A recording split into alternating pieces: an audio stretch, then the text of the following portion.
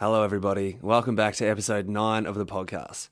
Now, it's been a little while between episodes, but we're back with one that was one of the most open and honest chats we've ever had, and definitely a lot to be taken away from this one. Today, we talk with musical theatre actor and musician Josh Piterman. Now, Josh is a Melbourne fellow who has an impressive resume, having played a heap of lead roles and toured the world performing as a singer and actor. Alongside this, a huge part of Josh's life is mental health awareness, mindfulness, and having real experiences with people and nature. And Josh really walks the walk on this, because he's an ambassador for Entertainment Assist, a mental health support service for people in the arts. He's a meditation instructor, and most of all, he offers himself in support and as a friend to anyone who needs it. This one really is an incredible chat, and we're very grateful to Josh for joining us, and we hope you all enjoy. Lastly, Murph and I are doing Movember with our partners in men's mental health awareness, Mendel.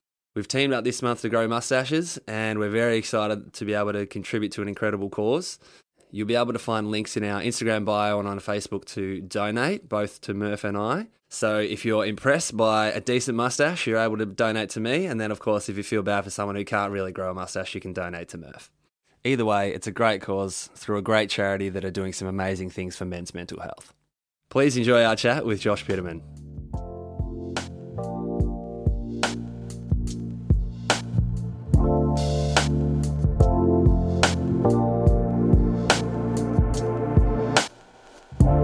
This is the Men of Words podcast, where little conversations can make big differences.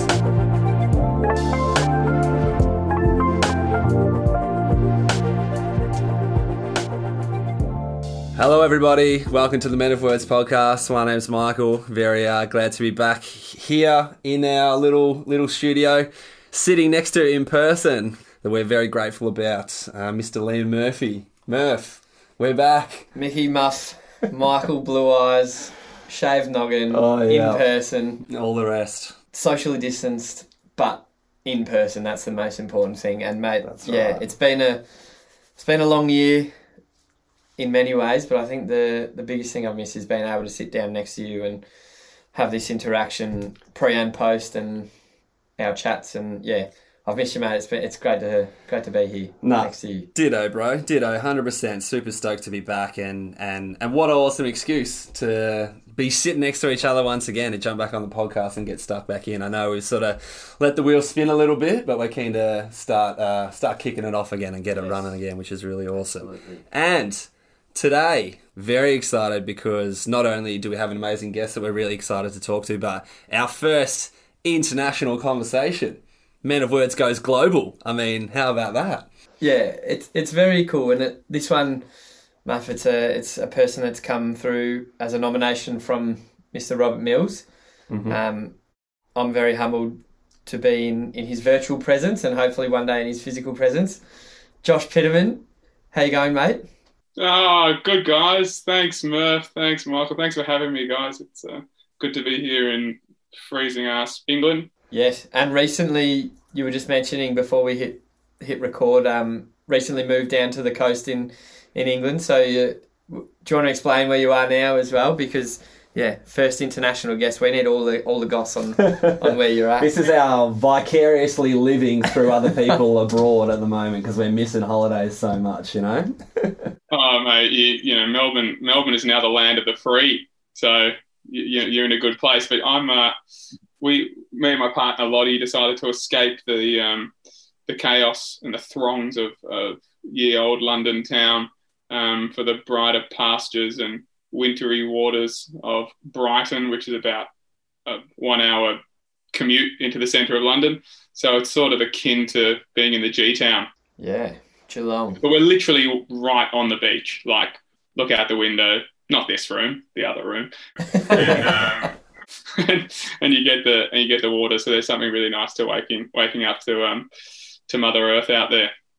How good's that? We know straight off the bat, Muff is obsessed with his ocean time, and I am too. So it's definitely probably a lot colder in the water over there. So I don't know if Muff would be jumping in the water as freely and readily as he is here. But do you guys go by Muff and Murph? Muff and Murph. Yeah, that's right. Oh, good. That's brilliant. Yeah, 100%. Yeah, so lock that one in. More than happy to run with that.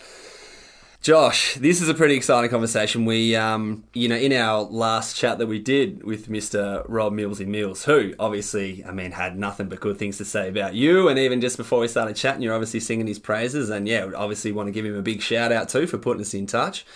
He really, I guess, as far as the podcast goes, definitely sort of opened us up to the world of musical theatre, and that is very much your domain, and that's definitely something we're really excited to sort of explore for yourself, and I guess dig into the journey behind where you've got yourself to now in some ways, and even I think by Millsy's measure as well, the pinnacle of musical theatre in your big role in the Phantom of the Opera, which is a pretty exciting thing, and I'm sure we'll get there. That's I'm sure there's a lot of stuff before that's worth delving into. But for our guests, we always like to, I guess, try and get their version of themselves. It's a tricky thing to do. I know Murph and I are bloody terrible at it. That's why we like to impose it on the people that we're chatting to as well. But maybe that might be a nice way to sort of start off for anybody not super, well acquainted with the world of musical theatre, and obviously, for a lot of our listeners and stuff that are back here at home that have had the blinders on to the rest of the world for a little while. Let's be keen to sort of hear a bit about your version of Josh Piterman. Oh, geez. That's really hard, guys. Look, I recently changed the bio on the gram. Okay, that's a good way to start. Yeah, I like that. I was really sick of just being like this. I feel like there's a lot more to the soul that sings in the depths of Josh Piterman than just playing roles in musical theatre. So I've written creativity, consciousness, nature, meditation, movement. And that's probably sums me up a little bit more than just doing singing and acting for a career. But that has been the bulk of my, work life, has been on stage doing various roles in different musicals. I started out by being in a group called the 10 Tenors, traveled the world for a couple of years singing with 9 other blokes, and having way too good a time as a 22, 23-year-old, and then decided to give that away to pursue the musical theatre dream, and played a lead role, Tony in West Side Story, around Australia for a year. Moved over to the UK, did a role in Hairspray for a year, came back to Australia, opened a gym, built a business there doing that, left that, went and did Cats, the musical, for a year, did a musical about Carole King for a year, did a few other gigs, bits and bobs, and then got this gig playing the Phantom over here in the Phantom of the Opera, and that's sort of been, there you go, there's a nice and quick, there's my career. And yeah, wow, that's it. We can wrap that up there. Yeah. Thanks very much for joining us, Josh. Super appreciate it, mate. Nah, mate, that's so cool. I think we want to touch on all that career stuff because it is really cool. It's and it is, I think Murph and I probably both admit to being pretty green to the musical theatre world, so it is like an interesting one for us to discuss. Murph might be about to veto me on that one. I'm going to veto the absolute poopers out of you in this one. Okay, let's go. I'm going to give a shout out to Amy, to my partner, my beautiful partner Amy, and the fact, Josh, that you just mentioned Hairspray. This is one of the funniest stories that I have of musical theatre, only in the fact that, yes, I am very green as well, as Muff said, in musical theatre. And this is going back to maybe second or third year of uni, I reckon. Not even. And Amy called me one night and she's like, hey, what are you doing? I was still obviously living with mum and dad, and it's like, oh, no, nothing. It's, whatever night, and I'm not doing anything. She's like, cool.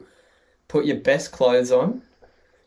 I've got a surprise for you. Put your best clothes on. Let's get really dressed up. Let's have a really nice night. I was like, oh, awesome. Sounds great.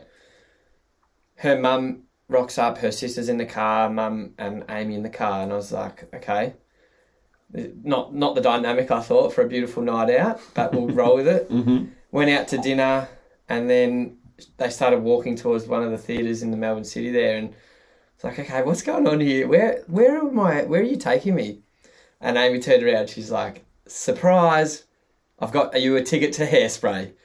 And I sat down, and that was one of the first musical theatre experiences I had, and I had no idea what was going on because it was all just like, because it was such a surprise at what we were doing. So I was just sitting there is. watching this incredible show go on, and I was like, oh my gosh, what is going on? Great night though. I loved it. Yeah. But yeah, I just wanted to veto you on that because I have been and seen Hairspray. Yeah, that's it. Oh, well, 100%. And look, don't get me wrong. I totally mirror that sentiment. Like, I've been to some absolute crackers. And, I mean, that's probably an interesting sort of point to start, Josh. Like, obviously, for somebody who has, you know, I guess, you know, a big portion of their life and obviously a really big love of musical theatre, do you have that, like... Do you remember the first one that you went and saw that you were like, holy shit, this is awesome? Like, and I could definitely, you know, wrap my head around that. I do. Well, it's in two parts because I remember seeing Miss Saigon when I was on a family trip to London when I was about 7 or 8. I don't really remember that. I just know it happened. But I didn't get into musicals till like really late at school. I was much more, you know, concerned with playing footy and tennis and whatever else. And I dated this girl right at the end of school. And we went and I took her to We Will Rock You. I got tickets to my 18th to see We Will Rock You. So we went and saw that. And we're going to get real deep real quick. So basically, I really held on to my virginity. But like there were lots of opportunities in high school to go there, and I didn't. I wanted to say it for someone I really like. So this is post-schoolies. So I didn't even go there at schoolies. I waited for this girl, took her to see We'll Rock You, and she was the girl. 4 days after we had we made love, she cheated on me. Oh, Jesus. So that's my We Will Rock You first musical theatre experience. Jesus. Oh my God, that's hectic. So there we go. My first lecturer, my main lecturer at college, I studied musical theatre, said something to all of us really early on. She goes, 90% of musical theatre is about sex. 18, you're like, oh, what are you talking about? It's sort of true. And this story just sums it up, that they always connect and interconnect no matter what. That was what she said to us. And honestly, we just took the piss at the time. But now when I think about it, it is all about relationships and desire. And, you know, that's what most stories are about in some way, you know. So, yeah. I could get stuck here in this topic, so I'm going to jump away from this and talk about your studying. So you mentioned, you found theatre and musical theatre later on in your life. When you say you used to focus on like sport and footy and tennis and that, did something happen where you were like, okay, yeah, look, I'm not cut out to play AFL or hit the pro tour circuit in tennis. I need to turn my attention somewhere else? Or was it that like We Will Rock You sort of moment where you saw it and you went, oh, this is way better than what I was trying to do? I don't think I ever realistically thought I was going to be a professional sportsman. You know, I played first tennis at school and, you know, joined the lads and played thirds footy, and that was, we didn't lose a game. It was great. But the miracle season. Everyone's got one miracle season up their sleeve somewhere that they can always bring themselves back to as like the pinnacle of their sporting career, you know? Back-to-back miracle season. There's a story that's unfolded over the years that the only team that were close to getting us was Xavier. And I went to Wesley College, and we were, I think, 5 points behind with about a minute to go, and I took a mark about, it couldn't have been further than 20 out on a slight angle, 45 max, and went back and slotted it. That goal is a Tory from about 78, 80 metres out. That's how far it's got. It's beyond Blight. That. And the wind, it was a massive headwind. 70 Ks. Anyway, back to the actual question. Sorry, I'm good at digressing. Now, I got really into Michael Jackson when like year 10 and learned how to moonwalk, and then just was being a dick in the school calf and moonwalked, and then I happened to be seen by the director of the school musical who said that could be used. Could you audition for the school musical? And to the despair and to the haunting lambasting I received from my peers and mates, I I went and auditioned and got a role and just went, oh my God, what have I been missing my whole life? The attention you get from this is so far beyond kicking the winning goal against Xavier. It's funny, if you come from that sporting background, and I had that. I'm a very focused, diligent, hard-working person from a very young age. I just put that into singing. Like, so much of singing before being artistic is technical, especially classical singing. Like, it's a very technical thing. So if you do the 10,000 hours, you do get good at it, you know. Yeah, I guess that physicality is right there, like even probably comparable to, you know, some professional sport as well. It's an interesting, I guess that transition, you know, especially being a young person as well. And yeah, you gave us the quote unquote mates that were giving you non-stop grief about taking a pretty big heel turn as far as pivoting from, you know, the sporting world into that theatre world. Was that, I mean, especially because you would have been, what, 16, 17 sort of when this is happening? Yeah, exactly. And so, you know, was there any, I mean, obviously, surely there must have been a little bit of that, like, a bit of doubt, you know, sort of creeping in, or just when you sort of found, once you were in it, once you sort of had taken that one step in, were you just like, nah, I'm sold, like, I can take the insults because this is the best shit ever sort of thing? Well, you can and you can't take the insults, you know, because they sit with you and they really hurt. And boys don't understand that the way they talk to each other is actually really painful stuff that sits with other boys and sits with them into when they try to become men. So first and foremost, that shit was wrong. But I've always been one to just happy to be a black sheep in a crowd, like just do my thing. And that's always been cool with me. It's not that I don't question it. Of course I question it, but I'll always do it regardless. I mean, it's a hard-hitting truth to say to yourself that this is my path. I'm on that path, and so what if, you know, Johnny over here, who was my mate, and now he's saying this, that, and the other. Okay, he's clearly not the person that I want to spend the rest of my life as a friend with. So it is a hard-hitting truth to have faith and, I guess, trust your own instinct and own decision-making, especially as a 16, 17-year-old. Like, you're still in your formative years as an adult. So it's that's a huge ups to you. That's a big call, and it's cool. And I mean, looking back now, it's always good for hindsight to go, thank God, like that was the best decision I've made, sort of thing. But at the time, you got no idea, do you? Yeah. Oh, totally. And the insecurities are heavy, and you're trying to prove yourself to your mates who go, what the fuck are you doing musicals, you're poofter and all this kind of shit, like really awful stuff. And so I reckon the first, you know, couple of years of doing it at school and then first part of uni was like proving to myself and to my mates that this decision that I had made on a sort of whim was actually a worthwhile one. Was it cool what was the experience like transitioning from school into uni? So going from, you know, Wesley, for those that don't know, Wesley's got quite a proud sporting focus, I guess you would say. Like, there's, you know, countless AFL professional footballers, men and women, professional sports people in general come from Wesley College. We were lucky enough, Sam Frost is a Wesleyan. Yeah, exactly. But going from that proud heritage of the sporting culture at school to then being the black sheep, and then going to college, to theatre college, and being in the crowd that they're all doing the same thing and studying the same thing. What was that transition like? Honestly, it was just so exciting to feel like I've met a whole bunch of people who might be my people, who share in this very particular niche passion of singing, acting and dancing, and wanting to communicate stories on stage through that, you know, through that lens and through that vehicle.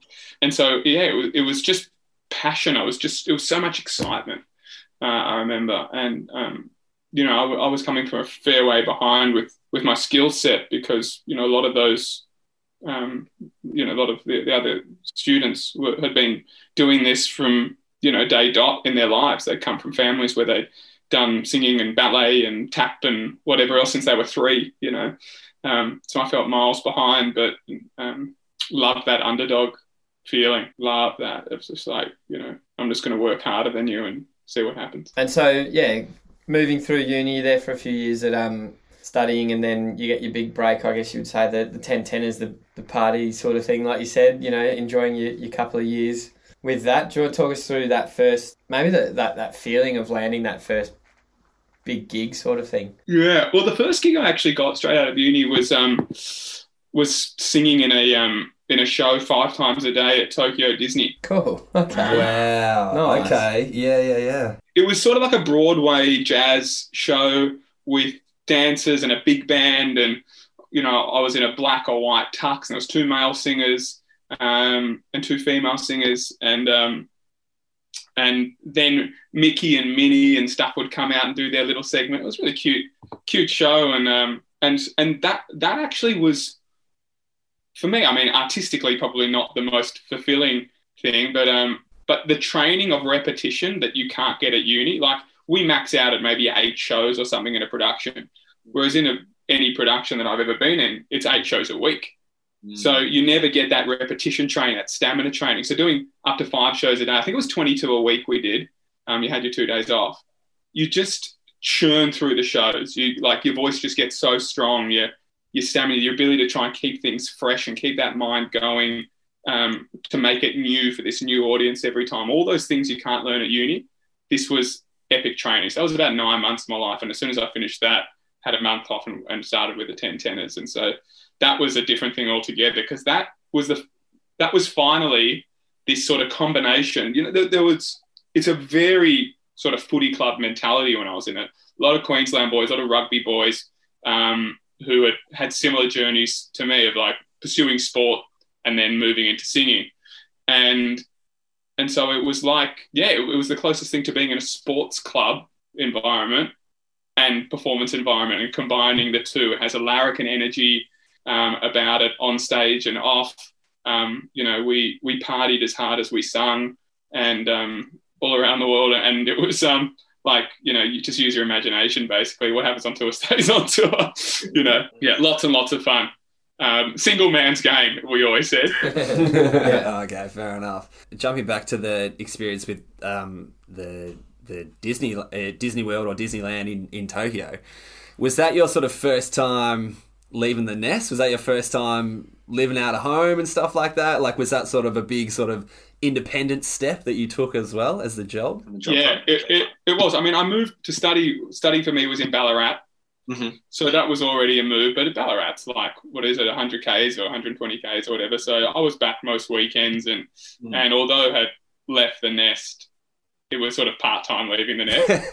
But I remember my dad dropping me off at the airport when I had to go to Tokyo, and he was sort of in tears, because it's like, I'm not going to see my son for 9 months or whatever. And it was, that felt more like leaving the nest and being independent, and really my first job, like professional job as an adult, and earning and saving, all of that. There was a lot of, I guess, it was an initiation, is probably the best way to describe it, into adulthood. And I've done a fair bit of work on this of late, but there's this very much growing feeling that a lot of boys don't get opportunities to initiate into men, especially in Western society. And we've got a lot of men who are still boys running countries. Yeah. G'day, Donald. Shout out. Yeah. Leaving home at 21 and moving to Asia and, doing the thing that I trained to do was it was an initiation process. It was tough. That's it's a solid foray into independence, which is which is it's such a big step to take. And even, the version of that let's say Liam or I would have taken of that back home is still such a formative thing. And you're right, like they're just like taking on that responsibility, I think, can really maketh the man sometimes, and can, I guess sort of separate the wheat from the chaff a little bit. Did you guys study abroad or travel or do any of that sort of stuff in your early 20s? Lots of travel, yeah, definitely. I mean, I think I always saw, that whole live without regret sort of thing. But the one thing I always will probably hold on to is the fact that I didn't study abroad. And I think I always wanted to, but I just never bit the bullet. And that, looking back now, it's the one thing that I I always will go, I wish I bit the bullet and studied abroad for 6 months or a year or whatever it was. I wish I did that. Like Musk said, we've done plenty of travel together and apart as well between the two of us, but yeah. And like we've spoken about it so much in the last year or so, even just doing this podcast is, and it's such a common theme for people that have, I guess, you know, have had those independence building sort of times in their lives, and travel's such a common component of that. You know, it really is just like, yeah, like that's how you find your feet. You know, you really start to work out, you know, a lot of stuff about yourself when you're in that sort of circumstance. And yeah, so yeah, no, 100% can see how that would have been super formidable for you. Crisis and travel. They're the two things that sort men from boys. Yeah, 100%. Yeah, well, I guess, yeah, so, sorry, jumping back to the 10 tenors, which is obviously, so was that, I mean, I can only imagine that comparatively to your experience in Japan, that would have been, did that feel a bit like rocket shippy, where you just sort of like, was it a little bit of like, oh my God, there's a big old world out here, and like, and I feel like I'm on top of the pyramid sort of thing, like, this is really cool. It was so cool. Like, you know, I was really into that style of classical crossover music at uni, and listened to people. You guys go, who's that? Il Divo and Josh Groban. You'll know Andrea Bocelli. Yeah. Oh man, I know Il Divo. Groban, 100%. I'm a Grobanaut. I'm a self-professed Grobanaut, I'd say. So that style was something I was really into, and there was no bigger group in Australia for that style than the 10 Tenors. And so I felt like I was joining this classical rock band, and it was so cool. And I spent the first few months of it really like just trying to like prove a point and earn my stripes, and you know, and it was just mega. I really remember it. And then you find your feet, then you settle down, and then it's normalized, and then you learn how to balance the nightlife and the gig life. the post-show nightlife, and then But it's a hard sing. I mean, it was a really hard sing, you know, just singing stuff as a 22, 3-year-old that really you shouldn't really be singing until your 30s as a tenor. Like, they're really, you know, robust and tough classical singing, a lot of high notes and stuff. And so you really live by the sword, die by the sword. I'm really glad that for a lot of those high notes that my mic was obviously turned off, because the what we call the testy blowout,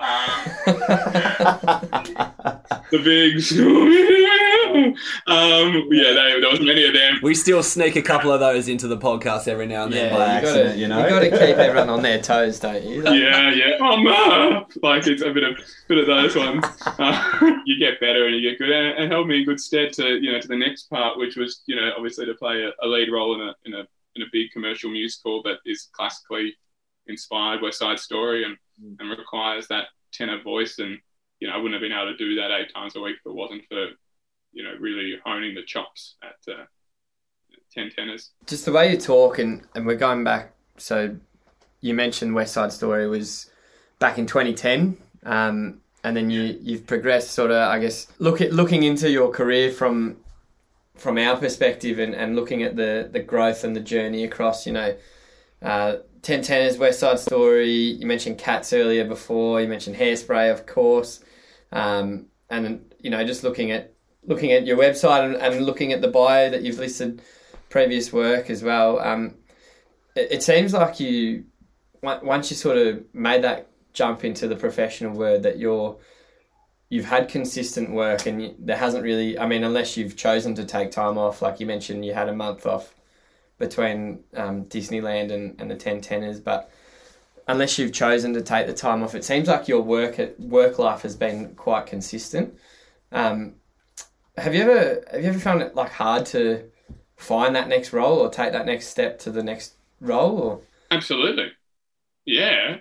Everything always looks easy from an outsider's point of view when you see credits and you go, oh, in that year he's done that, and that year he's done that, but you know, no one knows the internal dialogue within a man, and of course there's been you know, between 2013, I think it was August, September, when I finished up in Hairspray, and not sure, it was early 2015, I didn't do a musical because I was so fucking burnt out after Hairspray and moving out home, and I was married at the time, and my marriage was suffering from my partner being in Australia and me being overseas, and then that marriage fell apart, and so there was like a whole bunch of really tough stuff there.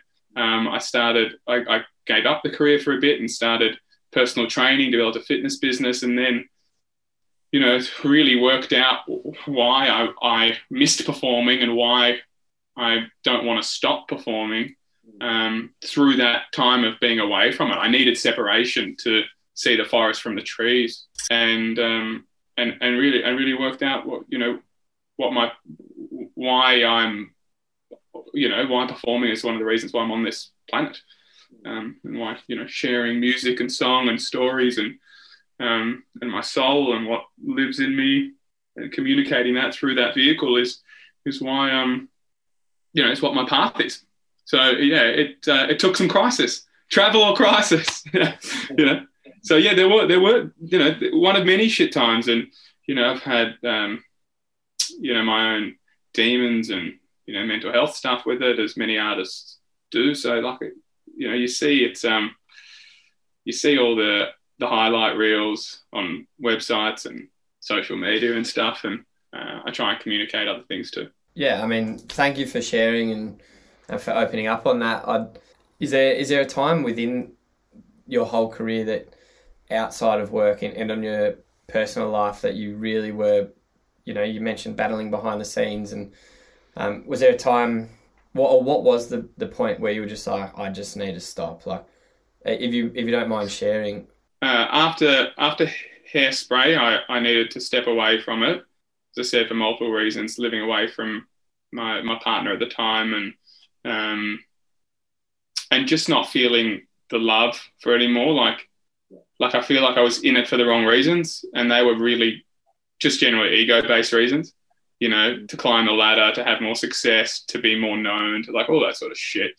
And I just was burnt out, and that's when I started having panic attacks and that kind of stuff. My anxiety was really high, and I didn't really have the tools in my armor, the knowledge to deal with that sort of stuff. But I also had high levels of pride and ego that wouldn't rest, and so I saw a therapist, but I guess that pride and ego was helpful in one way, because it meant that I go, you know what, I'm struggling, and I know that I'm going to be the one who sorts this out. Yeah.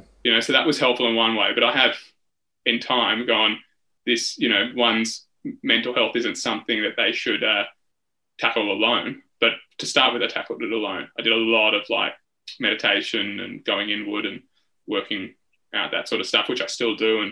And that's a deep part of my life, and a part of my life that I want to share with people, because I know that this situation of mental health pandemic and whatever is only worse now than I think it was 5 years ago. So it's not just more in the conversation. I generally think it's actually worse. There's more stress, more anxiety. Yeah.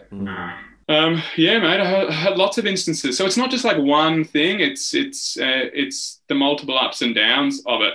And I think that comes from a career that you feel like your worth is so based on what you do rather than who you are. Yeah. And so when you're not in the doing, so when you're between contracts, you might have this great role in Cats, for me, win an award, blah, blah, blah.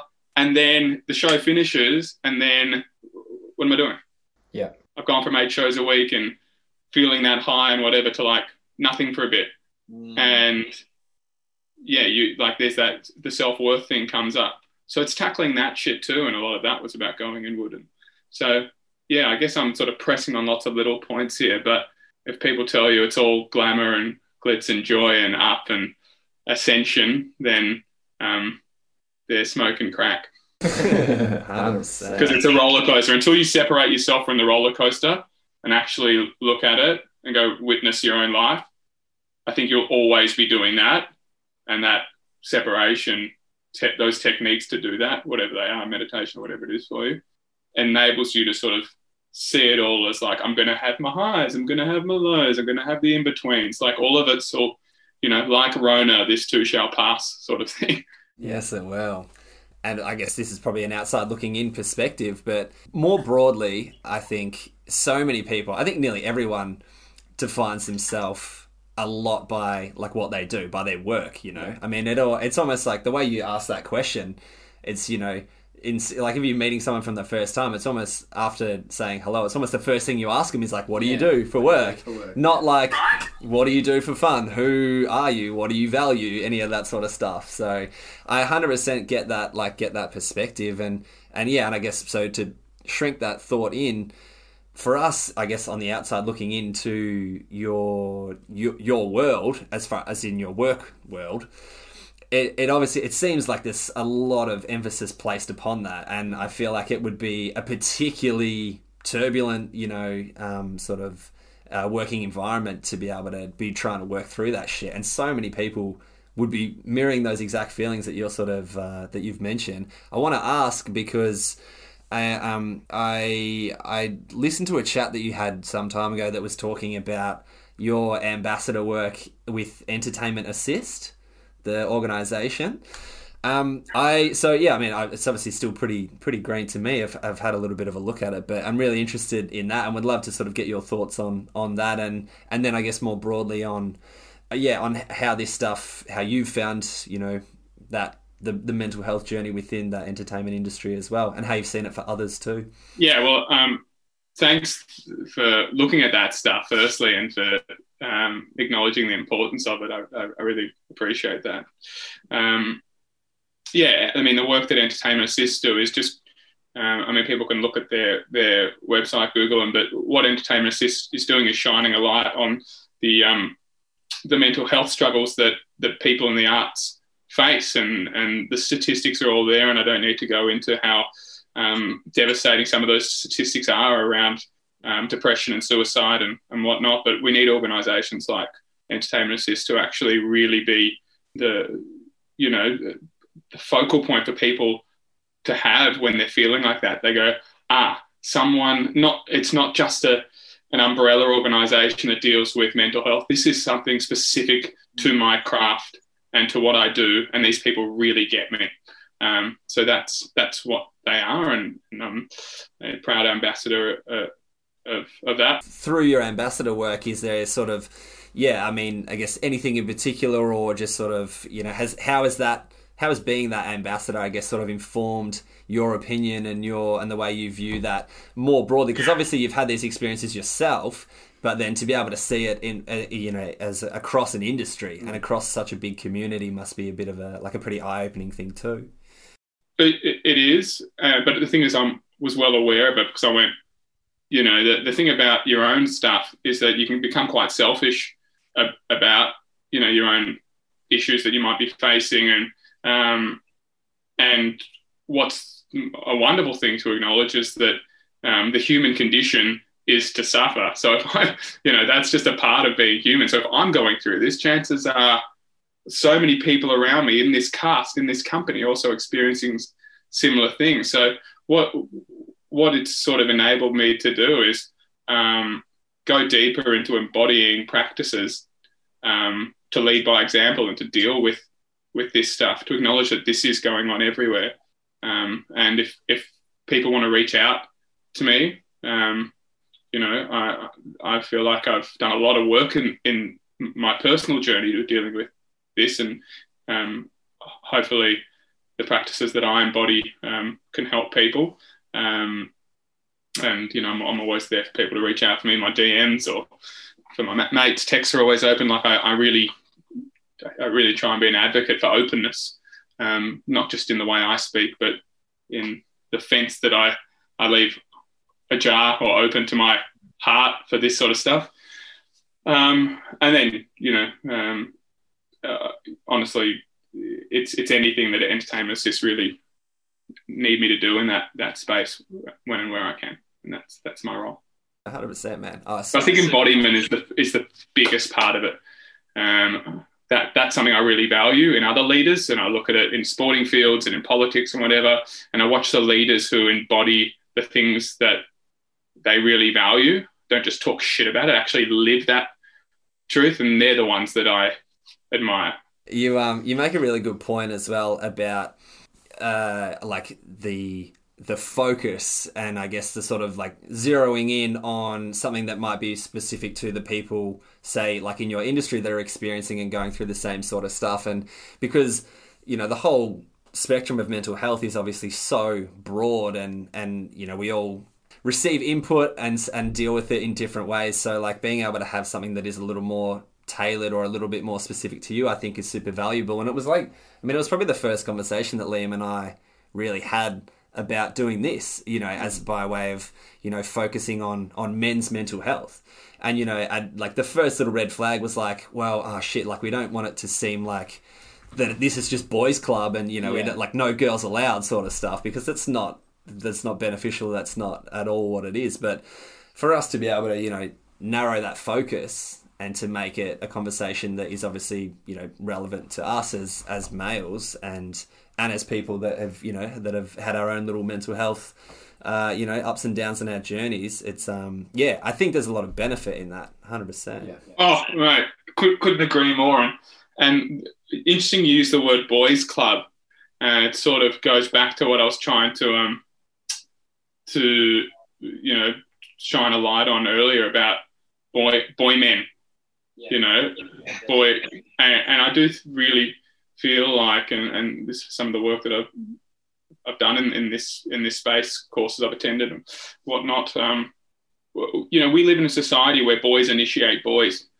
You know, especially in sports culture. You know, if we're not on the field, we're doing the centurion, and we're all doing 100 shots in 100 minutes, and that's your initiation process of boys initiating boys. But tribal life wasn't that. Tribal life had men initiating boys, men who've experienced, men who've endured, men who knew what it was to be a man. And it was more than just one man who initiated a boy. It was many, many men of a tribe taking a boy on and taking him into the woods, into the challenges, facing real darkness, i.e., you know, potential life-threatening situation, you know, and dealing with crisis and dealing with travel away from the home. You know, and this is why I keep saying crisis and travel. And so I feel like as a society, we've given a lot of time, and we put a lot of, I guess, our focus and our commitment into men who don't know how to be men, and haven't done the work on being men. And the fact that they're afraid to have these conversations, so many men are afraid to have these conversations about their own shit, is testament to the society that we're in, that perpetuates this theory of what it means to be a man, this false bravado, this, you know, it's just boys. That's what boys do. Big ego-driven shit. Yeah, the barrier of entry is not quite what it used to be, I guess. And you're absolutely right. And depressing, as pessimistic as you could interpret that, you know, being, I also, and I'm sure you do as well, like, and especially you being the person you are, and obviously being so, you know, pretty well in tune with all of this stuff, like that idea of, you know, boys initiating boys and the way that is sort of perpetuated in society, I think to see incremental change and to see little steps in the positive direction becomes like, I guess we both probably take a lot of solace in that, which is a good thing to see as well. And I'm not just trying to blow rainbows up it for the sake of it. Like it is. No. There are positive things, and I've found them, and I want to be the, I want to be a bit of a light in this darkness of space. But unless we show the darkness, we can't shine a light on it. It's very true. 100%. Men who I've spoken to creating WhatsApp groups between themselves, that were WhatsApp groups that used to just be sharing bullshit and footy scores and nude pics and whatever, and now WhatsApp groups of, hey mate, how you actually doing? I know it's been a fucking rough week for you. Hey, how you coping with this whole lockdown thing? How are you actually feeling? I'm here. I hold space for you. I hear you. I'm here to listen to you as your mate because I love you. You know, and those conversations that are starting to happen in the 20s and 30-year-old men is testament to little light shiners everywhere. It's happening all over the place, and it's a shift. And it's a shift that I'm so happy to be a part of, and I implore more men to explore that. One thing that when I think about it in my own personal experiences is, you're absolutely right, the boys to boys sort of thing. And I believe that my dad taught me to be the best person I could be, and it was just my interpretation of what that was wrong, if that makes sense. So he'd say something and I'd be like, no, I can't, get off it, mate, whatever, yeah, sure. But it wasn't until I feel like after having experienced, the lows of where I was, and then finding the solace in talking to people and learning to understand how I was feeling, and the coping mechanisms, like you said, like the meditation and all those other strategies that we now know work for ourselves. I feel like I'm a better person now, have gone through those experiences and learned those lessons along the way. Totally. So much fuller. I mean, couldn't agree with you more, mate. And so much more compassionate and empathetic and understanding of other people's pains. The love that I have in my heart for humanity, for nature, and the gratitude that I have for life is just being blown up. Yeah. So crises and darkness and experiencing the shadow self, as one would want to describe it, are all inevitabilities of a man or a woman's life. Yeah. And if we try and suppress it, I think we're living a half life.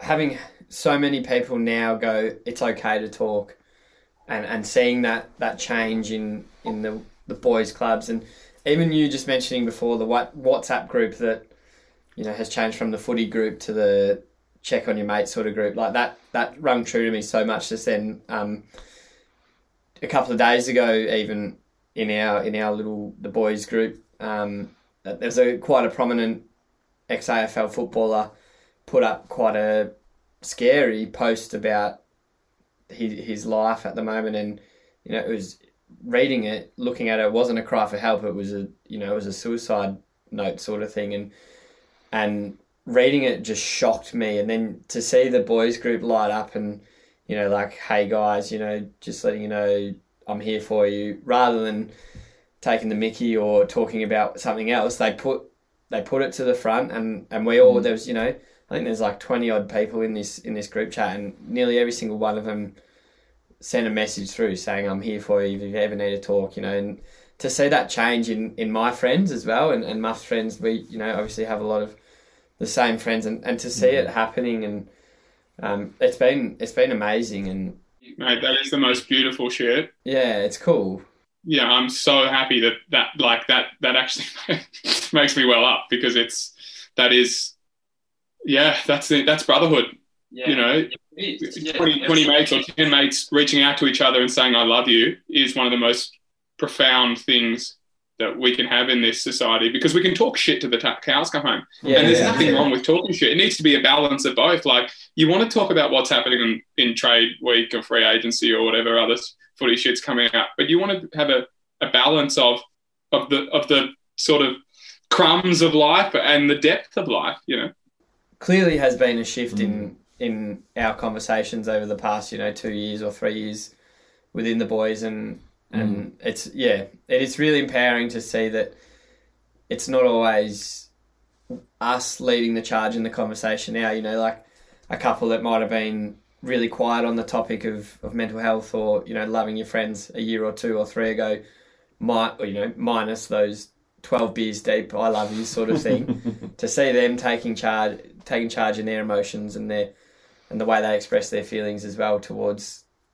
their friends and their fathers and their brothers. And yeah, it's really cool to see the shift in our friendship circles, I guess, dynamic. Yeah, I think it makes me excited it makes me think, like, I would love to jump forward like 25 years or 20 years, so like just like jump a generation, and like what the flow on effect of this changing attitude towards mental health is actually going to look like for the proceeding, like the generations after us, and even just people in our circles that, and even us being so much better at, communicating about all this stuff. I just think there's no way it isn't going to be overwhelmingly positive, and I don't know, it makes me pretty excited. And I'm sure, like Josh, you'd be exactly the same with all your circle as well, I can imagine. 100%, mate. And awareness builds awareness, and that's all we're trying to create here, is a sense of, like, as light workers, that's what we are, shining lights on these conversations and these things through our own experiences. We're creating awareness around it, self-awareness, and then greater awareness, and they're like little pools of light that build, and as they build more and more, suddenly it becomes a big pool of light, and then this sort of light takes over the space, and that's what we're trying to do. So, if we've got 10 or 20 WhatsApp groups of 20 men, that can very quickly become 10,000 WhatsApp groups of 20,000. So that's what I'm interested to see. And what app are we going to be using? Beamed into each other's brains with, like, fucking, we'll see it like the RoboCop scrolling feed in our eyeballs or some shit. Who knows? Oh, God. If Elon Musk has anything to do with it, yeah.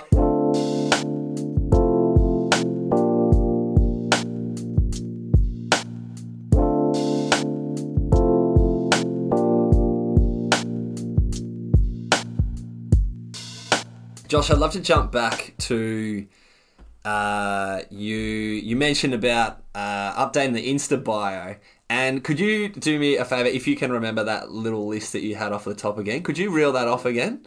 Creativity, consciousness, nature, meditation, movement.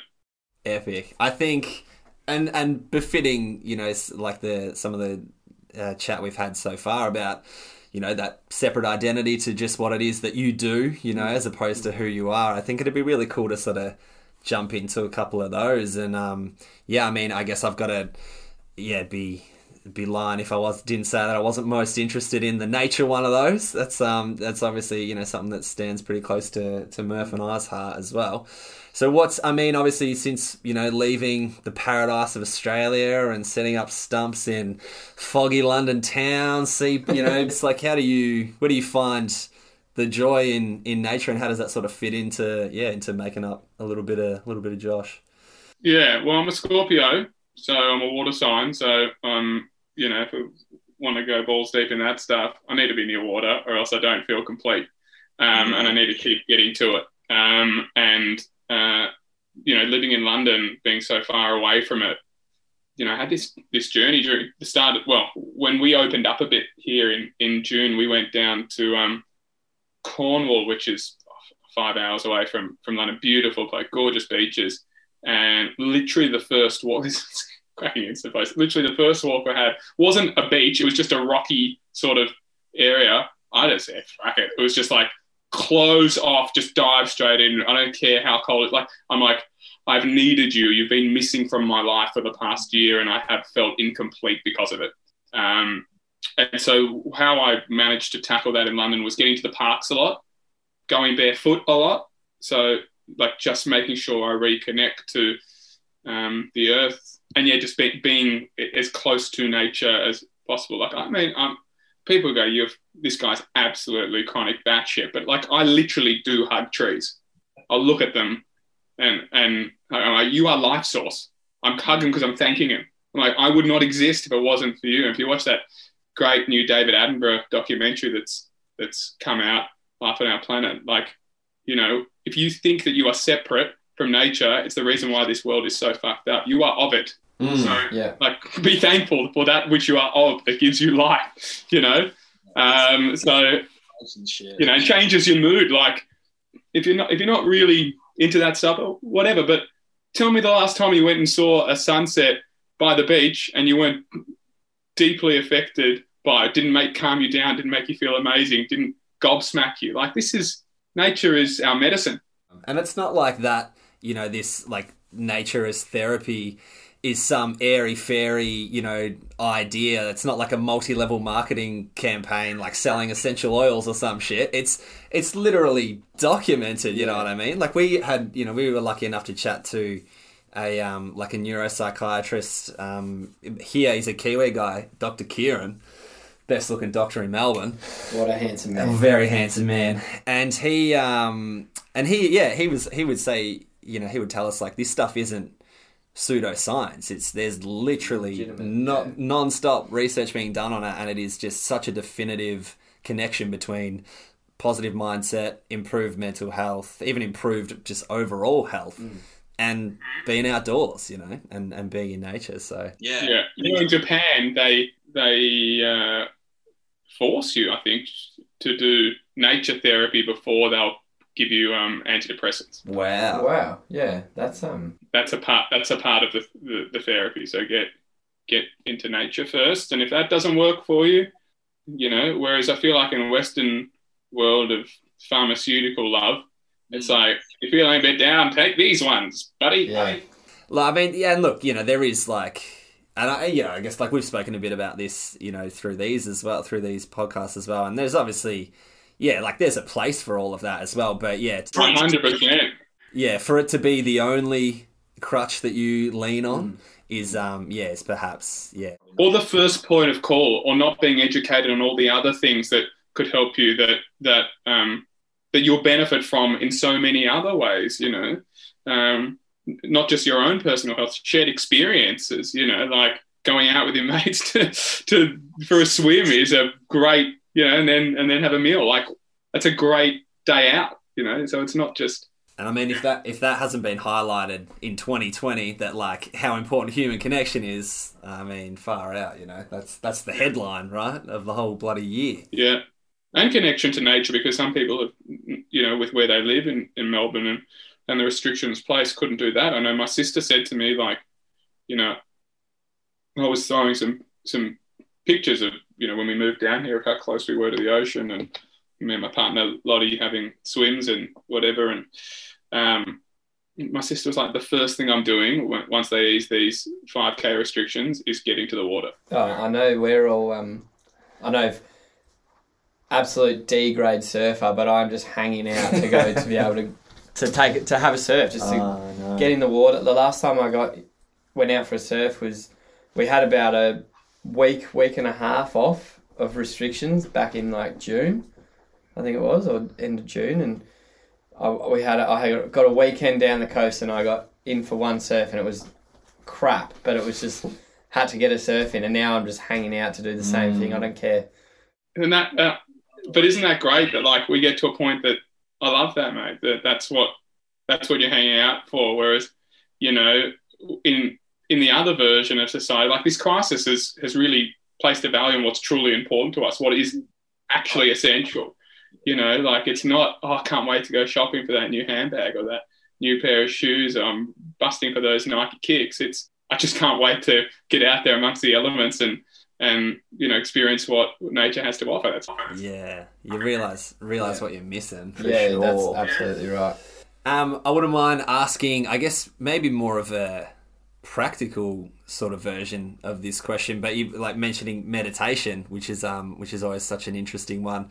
What's your, and I'm sure it might chop and change depending on how the day's going and stuff, but what does your meditation practice look like in sort of, like a tangible version of it? It's a wake up and have a med, 15, 20 minutes when I get up, and you know, I've used various techniques. I'm just about to graduate from as a teacher in an Aussie organisation's meditation technique called the One Giant Mind Being technique, which is great. People can look that up. There's an app for it, and they can get in touch with me if they want to know more about it. But that served me brilliantly. So I start with one bit of journaling, and that's when after that, then I get out and do some movement, and then later in the day, sort of 3, 4, 5 p.m. You know, depending on what time I got up, but before dinner. So, and a similar time, 15, 20 minutes, sometimes a little longer, depending on it, but that's it. So twice a day. Yeah.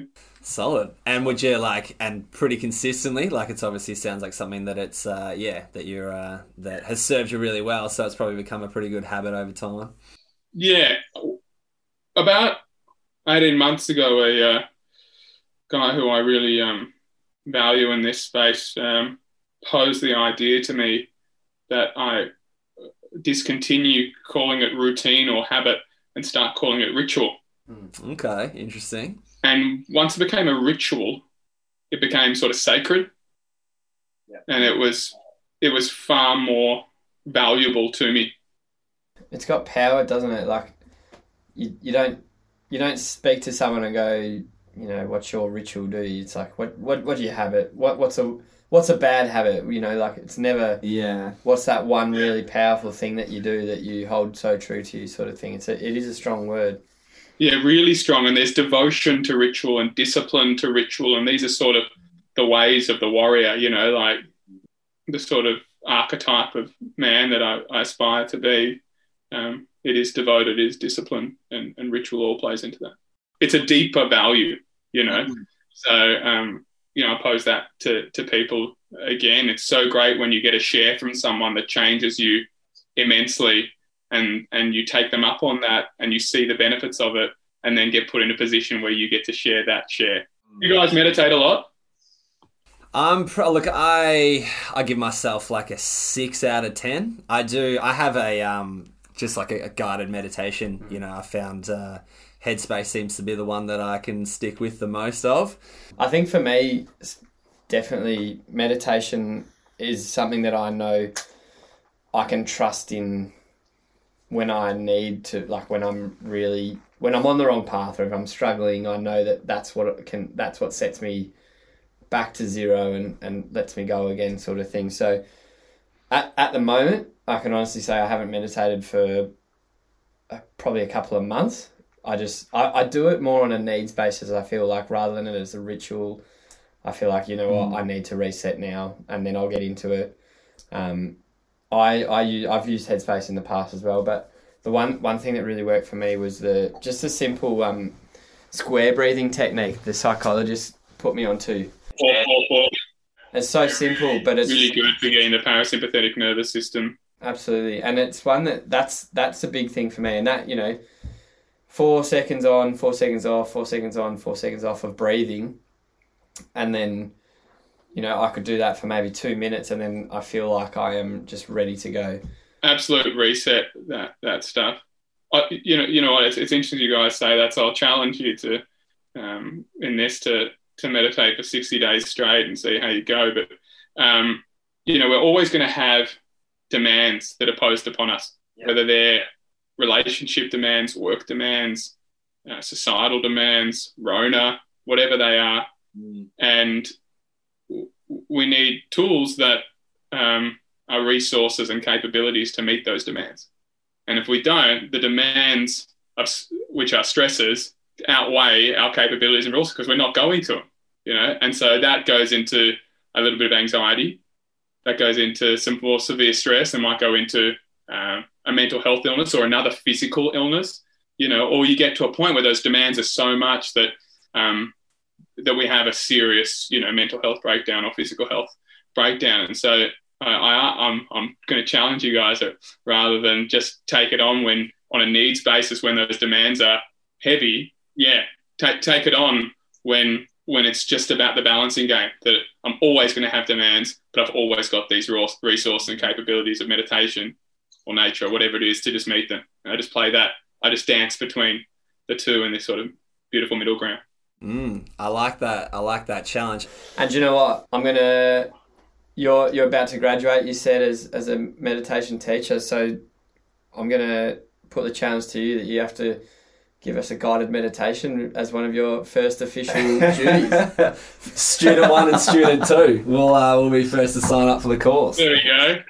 There's going to be an intro talk in a couple of weeks. I think I'm planning my first course for, I think it's Friday, Saturday, Sunday, 20th, 21st, 22nd of November. I can DM me if you want to learn a technique that is epic and easy to learn and easy to stick with. That's what I like about it. I think a lot of people get caught up with like, oh, it's too hard, or I couldn't keep it up. My thoughts were going, I can't stop my thoughts. All these sort of questions. And here's a technique, you actually can't do it wrong. So yeah, there you go. There's my pitch. is my elevator pitch. Yeah. I'm sold. So, no, that's awesome.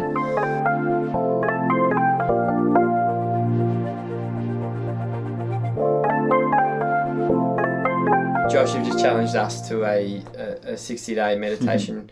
I'd like to put a legitimate challenge to you and lead in maybe with a question or a statement from us in that it's an exercise that we have found so worthy, and something really that I guess changed my life. Was inspired by Martin Heppel at the Resilience Project, who has been a guest on the Men of Words show before.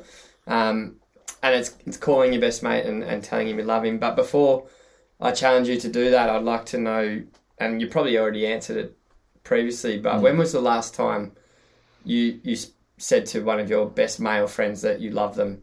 Not after, bulk beers on the town, or, just sitting down and genuinely saying, I love you and this is why.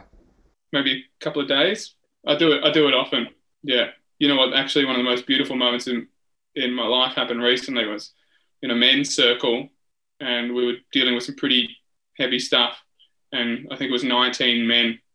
It was on Zoom, so don't worry, government. All said to each other, this was last week, all said to each other openly and from a real, sincere and genuine place, I love you, brother. I love you, brother. And it was the most... I want to live in a world where that is common. Yeah.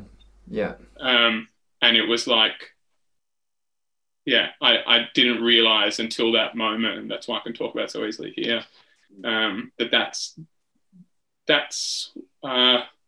was a defining moment in my life, because it made me realise how much that's what I want for this world. I would have to agree and mirror that sentiment, that a world where, we're pushing forward in time, and I'm a dad, and if I have a son and I can say to him, mate, I love you, and for him to never be afraid to say back to me, I love you too, Dad, or hear him say to his mates, hang up the phone and say, all right, cool, I love you, mate. That's the world, and that's how that changed my life when I first heard Martin talk about this phone call thing, and then when I did it and realised how the feelings of me saying it, and then of them going, of my friend going, thank you, it's a pretty special place. So I mirror your sentiment. That's the world we want to live in, for sure. So I got a call, mate? Yeah, let's do it. Shall we? So I'm calling my best mate, Todd Strike, who's another singer-actor who I actually met in the 10 Tenors, 2008. Yeah, he's a special man. Amazing man with an amazing heart. So get it up. Here we go.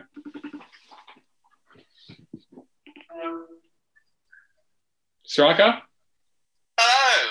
Hey, bro. How are you? Good. What's going on? Nothing much, man. I'm just chatting to Muff and Murph on their podcast. Muff and Murph, yes. And a part of this call is actually one of the most beautiful things. Their podcast is called Men of Words, and a part of it is something that I know that you'll really like, is to call your best mate and tell them that you love them. And I feel like it's something that we do a lot, so it's not going to be particularly difficult for me to say that to you. But, yeah, true. But I want to tell you why I love you. And I love you because you are one of the most patient, non-judgmental, open-hearted, kind, willing to go out of your way men that I've ever met in my life. You are the best, absolute best friend a man could ask for. And I know I'm missing a lot of things, but I really love you for the man you are and the friendship that we have. It's beautiful. Oh, thanks, bro. That's so lovely. It's it makes you teary hearing that kind of stuff. Yeah, I'm tearing up too, mate. Because I care about you. Do I say the same back? You can say whatever you like, buddy. Okay, it's just like, okay, your turn to tell me now. No, you tell me first. Yeah, no, you go. Oh, bro, yeah, I feel very much, echo that very much towards you. You not only embody those things, but I've seen you really grow since I met you back in the 10-10 days, and we both come from an ego-based background, and certainly through sport and through upbringing and stuff, but and also in performing, I think we worried, a lot back then about certain little things, and to see you grow beyond that has been a great joy. Yeah, very much, and it's inspiring. You're you're one of the most inspiring and hardworking, affectionate, open people I know. You also have you've got countless hours for people, but you're really also really good at knowing your boundaries too. You've got a great self-love for people, but you've got a great self-love for yourself, and that's what makes you so charismatic, and people draw to you. I think you've got this sense of certainly what brings, our friendship goes deeper than what a lot of people see, but I don't think people know how to quantify or qualify you, and that certainly is a strength that you project to the world, and it's really assuring and inspiring, and it's amazing to be around. Aside from that not surface, but whatever people see, for me, you've always been there. You give me tough love, and I certainly need that a lot of the time, but you're also willing to listen to me say the same thing. It's almost schizophrenic. It's like the way that I say stuff to you, like schizophrenic. So it's one of those things where you just keep going, yep, heard it, and I'm going to give you the same advice, but you have got endless amounts of energy for that, and I love you for that, and I also love your patience, your insight, and your vulnerability. I think is a really big thing that we don't see in a lot of men these days, especially people, but men. And you're willing to be vulnerable. You're willing to, admit when you're wrong and stand up when you're right, and and that is a beautiful thing. And I love you very much for it. Oh, mate, that was beautiful. I love that I was supposed to call you and tell you this, but the mark of the man is that he just flips it back. Like, absolute mark of this human that I'm talking about, guys, that he's just, he is that guy that, like, so giving that even when he's receiving, he, feels this urge to give. Beautiful man. I love you, Striker. Oh, yeah, I love you too, mate. And are we on it? We are on live air. Yeah, that's the beautiful thing about it. Better put my voice on. Hi, everybody. Love the voice instead of going, oh, you're wonderful. Mate, love you, buddy. Love you too. Have a great night or Thanks, day mate. or whatever it is there. All right, we'll speak soon. Speak soon, mate. You're a gem. Okay, bye. Bye. Bye. There you go, guys. Jesus. Oh my God. I usually offer a round of applause to people when they do this thing, but I'm at that much of a like that. I actually feel emotional listening to that, because that was without doubt one of the most beautiful exchanges I've witnessed. 100%. I'm actually at a loss for words. I want to give you a clap, but I know that This should be normal. Yeah, absolutely right. And yet I'll never normalize it and take it for granted. It's always going to be that balance between those two things, because it's interesting to hear Toddy speak. As I said, he's just he's such an open human that the way he would talk about the woman he loves is no different to the way he talks about the man he befriends. Yeah. Like, what an amazing man. And Muff, you can probably say the words that I'm struggling to say right now, and the fact that this began as an idea for us to incorporate into our podcast to bring about some vulnerability and and to help our guests sort of feel that thrill of getting that off their chest to their mates for the first time. But it's so clear that it's such a normal part of your life, and for the fact, like you said, that Todd just sort of turned around and, you know, gave it straight back to you in such a beautiful, raw, open way. You know, usually we would say, like, you know, hang up the phone, just give him a blast and that's it. But that was incredible. Thank you for sharing that. That was, yeah. I think it really speaks to you guys as mates as well, because listening to him when he was saying all that amazing stuff about you, I feel like he nearly just hit every single point that we've spoken about for the last hour, you know? Like, he's obviously gets you, you know, and you guys are obviously such good mates that you both understand each other that well, and he's effectively, I mean, he's almost bullet pointed the chat that we've had, which is incredible. Like, that is honestly amazing. You know, and isn't that what friendship should be about? You know, we talk about surface level, but like, to have a mate who understands what's going on in your heart and what's going on in your soul, you know, to really understand you and to still choose to be your friend. Unbelievable, man. Yeah, unbelievable. Don't need a lot of them in our lives, but, you know, got a few of them. It's going to be a good life. I don't know what to say. I'm choked up. But look at what you're creating, guys. You're creating a platform. Like, this is incredible what you guys are doing, and that's why I was so keen to jump on. And when you mentioned what, you know, this thing about the phone call, I was like, so that's stunning. It's beautiful. And the fact that, you know, you guys are real light workers with this stuff. That's what you're doing. You are spreading this beautiful brotherhood that should be, you know, should be really valued. You're spreading it in such an important way. And we all have to give mega thanks for that. So, yeah, thank you guys.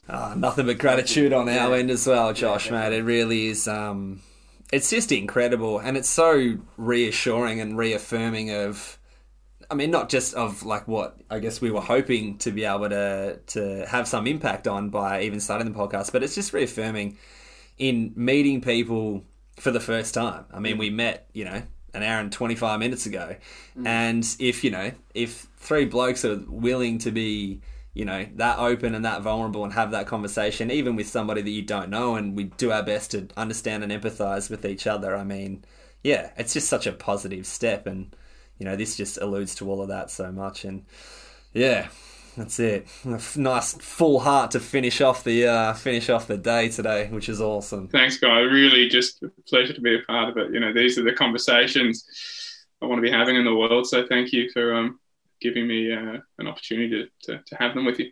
I want to shoot that thank you straight back to you, because, like you said, you know, I reached out after Millsy nominated yourself, and I like Muff said, it's really cool to have the ability to converse with someone on such a raw level so quickly.